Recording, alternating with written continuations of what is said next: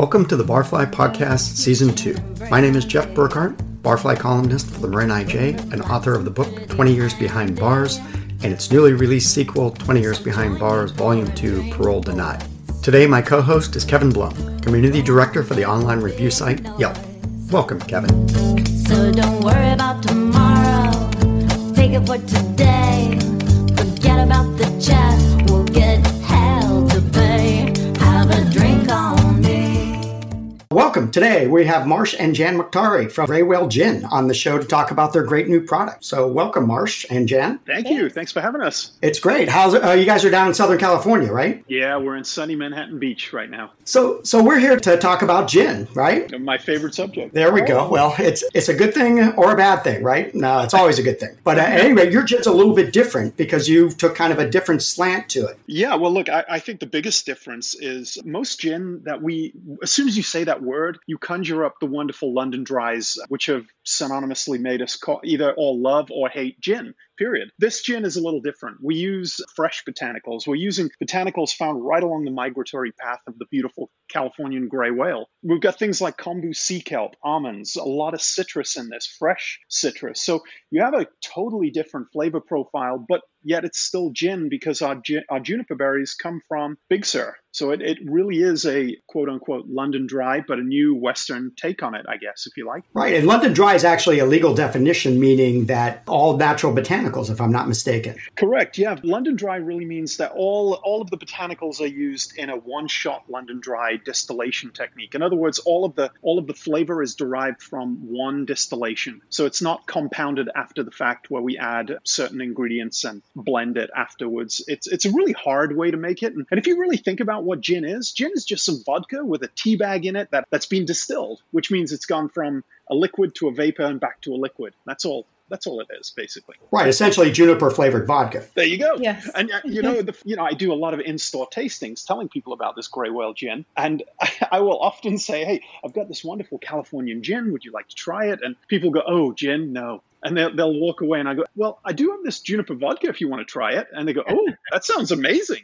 And they'll try it because they have no idea. It's funny how people get ingrained beliefs about certain products, and gin is one of those, right? I mean, gin totally. in America has often been high proof and can be a little rougher around the edges, where this newer era of gin is more botanical driven and a little lighter on the palate, perhaps. It's kind of a different product. It kind of is. And, I think Jan and I, when we first came up with this product, we didn't want to make just another gin. There's something special about California. There's something special about this wonderful state. I mean, forget the political jargon because we're recording this and we still don't know who our president is right now. But right.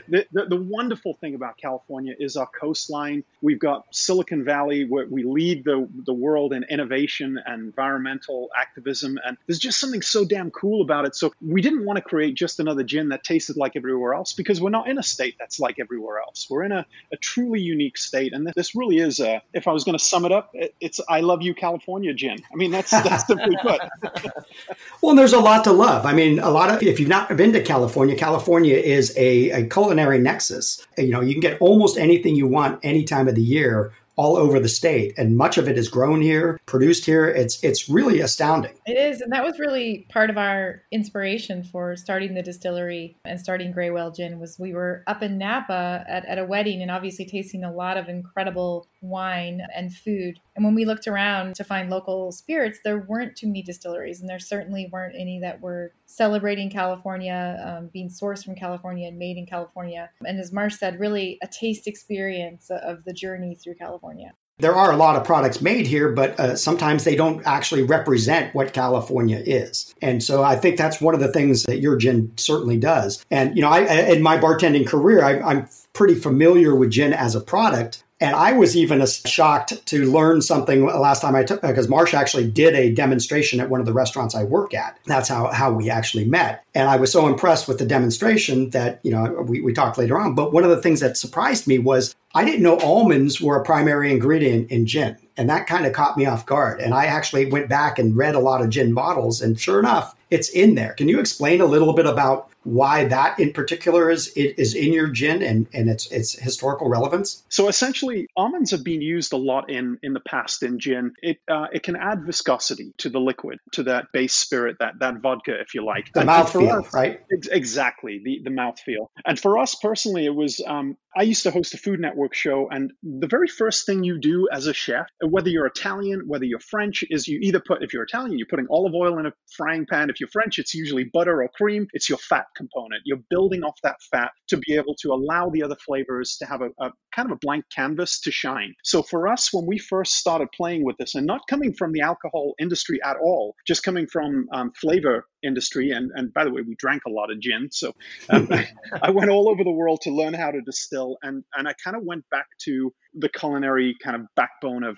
yes, we need the fat component, but we went a lot higher than most of the gins. That's why when you taste this gin on the finish, it lingers, that wonderful creamy mouthfeel of the Californian almonds. We make 86% of the world's almonds. It just felt right to put a little bit in this gin, and just to kind of close the loop on this environmental thing, because we do support ocean conservation with this gin, but that the almonds are kind of well known as being a bit of a water suck. We only use about a pint of almonds in an entire batch, which is about 1,000 cases, 6,000 bottles. So not very many almonds. So the distillation process removes the allergen aspect of it, correct?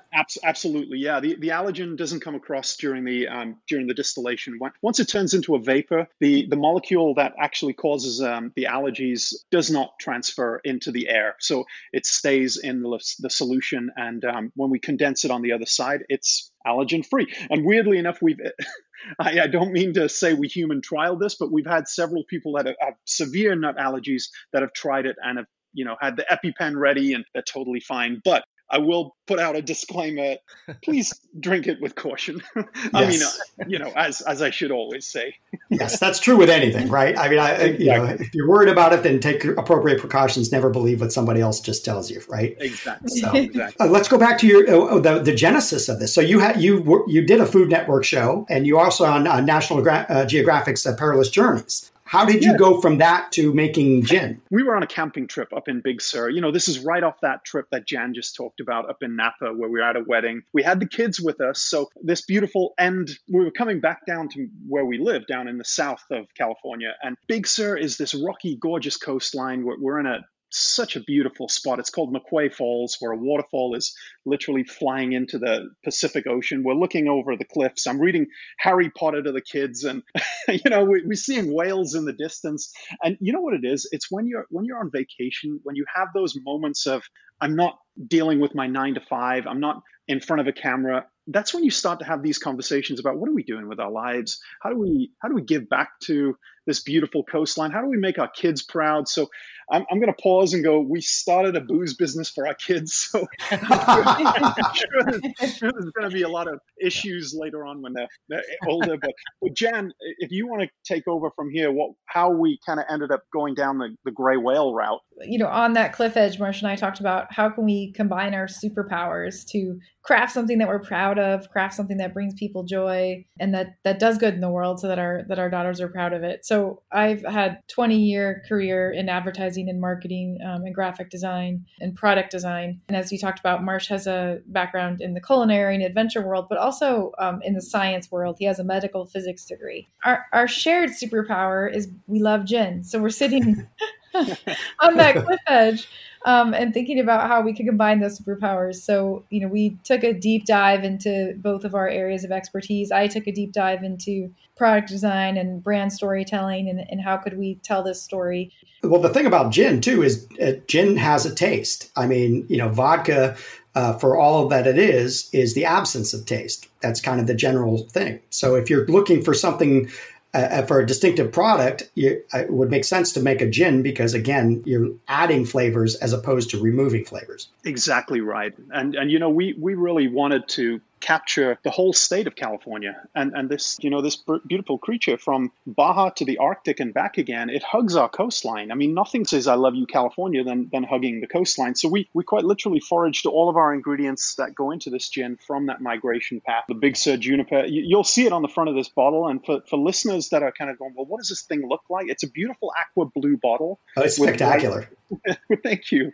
With a white little whale tail on the front. And if you look closely at the whale tail, you'll see a little Easter egg. You'll see the Pacific coastline right in there, and you'll see 6 little dots right along that coastline. And that's actually where we get the ingredients. And you'll see the juniper berries are from Big Sur, the limes. Depending on which bottle you got, it'll either say Temecula or Baja California. We actually we outgrew the Baja California little orchard down there. We couldn't get enough limes from them, so we switched to an organic farm in Temecula. And the fir trees are from right outside the distillery. Those beautiful fir trees are indicative of the Pacific Northwest, where this whale kind of makes that journey through Oregon and Washington. It's that piney coastal. We actually get ours from a little Christmas tree farm right outside the distillery. We get them for free. And then we go into the water up in Mendocino. We get our sea kelp from Mendo. And that sea kelp is kombu. That's a base ingredient in a miso soup or a ramen. It's that umami. Yeah, exactly. Hit the nail on the head. Then we get some mint from Santa Cruz. It's actually Pescadero. It's an organic little farm up in Pescadero. And then, as you know, I mentioned those almonds earlier from Capay Hills Orchard, an organic almond orchard up in the northern Central Valley. The great thing, like I said, about that bottle is it virtually shines on a bar shelf because of the most lighting in most bars. It's really pretty eye-catching. You know, I mean, you see a lot of stuff in the liquor business, but that is an exceptionally well-designed product. It's all Jan. And, you know, we when we were designing this bottle, and by the way, we sold our house to do this. We didn't come from money. Jan and I went all chips in on this thing. And I was in a local Ralph's, which is a little grocery store down in Southern California. And I put the bottle with liquid in it. It was water at the time. And it didn't have any back label on it. And I put it up right next to Hendrick's. And I stood in the aisle waiting for somebody to buy gin. And oddly enough, you have to wait quite a while because there's not everybody walking in buying gin. I'm standing there, creepy dude, in the booze aisle for about 45 minutes until, thank God, this lady walks down the aisle and she reaches for Hendrick's and then pauses and then picks up this bottle. And I got goosebumps and I almost teared up. I went over and gave her my card and I asked her, why did you pick it up? And she said, it was just this beautiful blue. And I asked her, did you see the coastline in the whale tail? She went, oh my God, that's beautiful. I didn't see it. No. She was about to put it in a basket. So I gave her a card and I've since given her a couple of bottles. But, that's exactly what you're basically saying. We looked at it from 20 yards back in a bar as well before we even launched. And does this thing pop? Are people going to ask for this? Because we didn't have the money to market this, and our marketing was all in the bottle. And I think it's a testament to what Jan did. There's something about it that just makes people want to have it in the bar card, even if they don't like gin. They're like, I bought it because it looked pretty. We all taste with our eyes first, right? Whenever, whatever, whether it's food or cocktails, if something's delivered to us, we look at it first and immediately have a visceral reaction of whether we're going to like it. Now, that can change after we taste it, obviously. But first, there's that. And then you have to deliver on the palate, too. And that's again, something that your gin does, because it's that newer, more fruit or herb-driven style rather than big, heavy on the juniper. Correct. Yes. I like to say it's very balanced. I don't know how many gins, and correct me if I'm wrong, but I've certainly not just drank a bunch of gin on the rocks. Usually I'm mixing it in either a martini or a gin and tonic. But this one, truly, you can just pour over some ice and kind of taste your way along the Pacific and think about those 6 botanicals on the front of the bottle. But yeah, it's different. It doesn't want to be the same as everybody else. And I think there's something unique about that. Uncomplicated, right? Yeah. Exactly. Well, and again, the idea is that, gin drinks are typically mixed to kind of offset some of the flavor profiles that people don't like. So if you don't have those if you don't need to offset those in the first place, you're way ahead of the game. Exactly right. And you're a bartending mixology background. Most of the greatest bartenders don't particularly like to use vodka. They like to use gin because it allows a depth of flavor that you can't get with vodka. You have to add things. You have to add tinctures and everything else to it. And so, I say it to the uninitiated all the time. I say vodka's your Wonder Bread. Gin is your rosemary encrusted herbaceous bread. Which one do you want?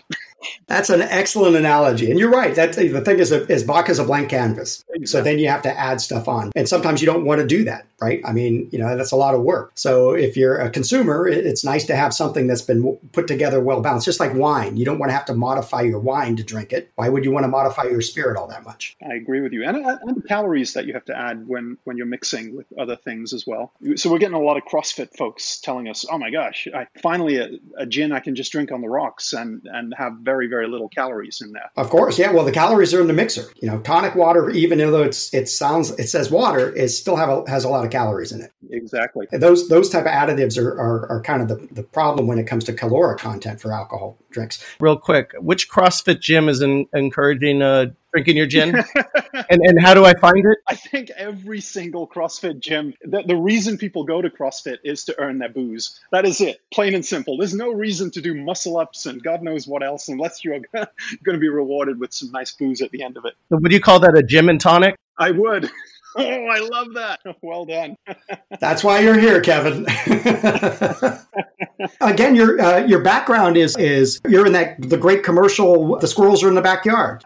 Yeah, that Geico commercial. Funnily enough, I shot that Geico commercial 4 years ago, and I never thought it was going to be because I never met the mom character, Cindy Drummond. She is exceptional, by the way, and apparently and for the listeners that don't know what we're talking about, it's a Geico commercial where I'm beating up bad guys. I play a secret agent, and then my mom calls, and the squirrels are back in the attic.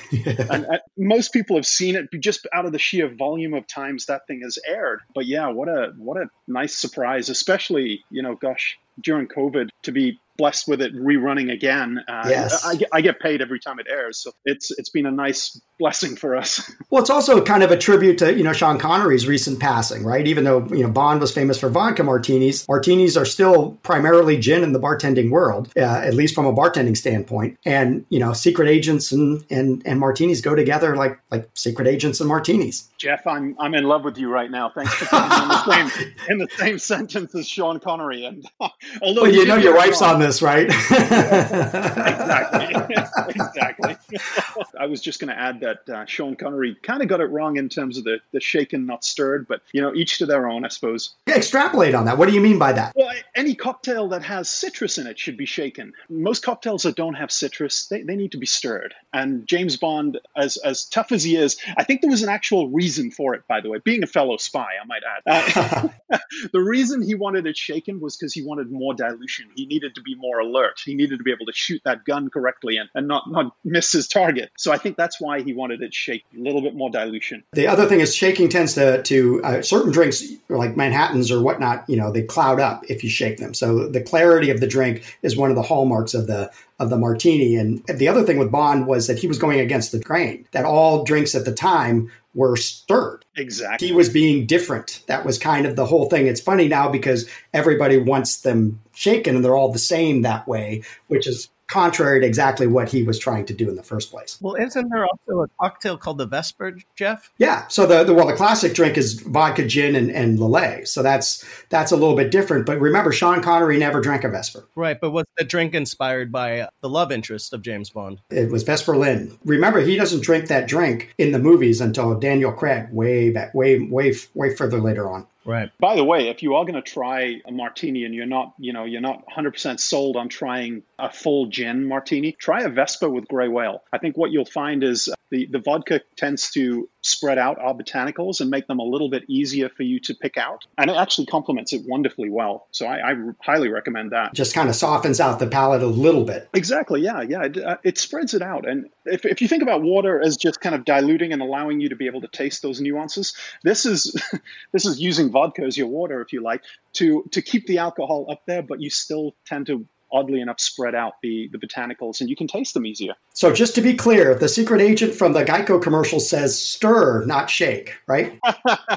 He does. Don't worry about tomorrow. Take it for today. Thank you for joining us for Season 2 of the Barfly Podcast. We will be returning in early 2021 for Season 3 with new guests and new topics. My name is Jeff Burkhart. Thanks for listening.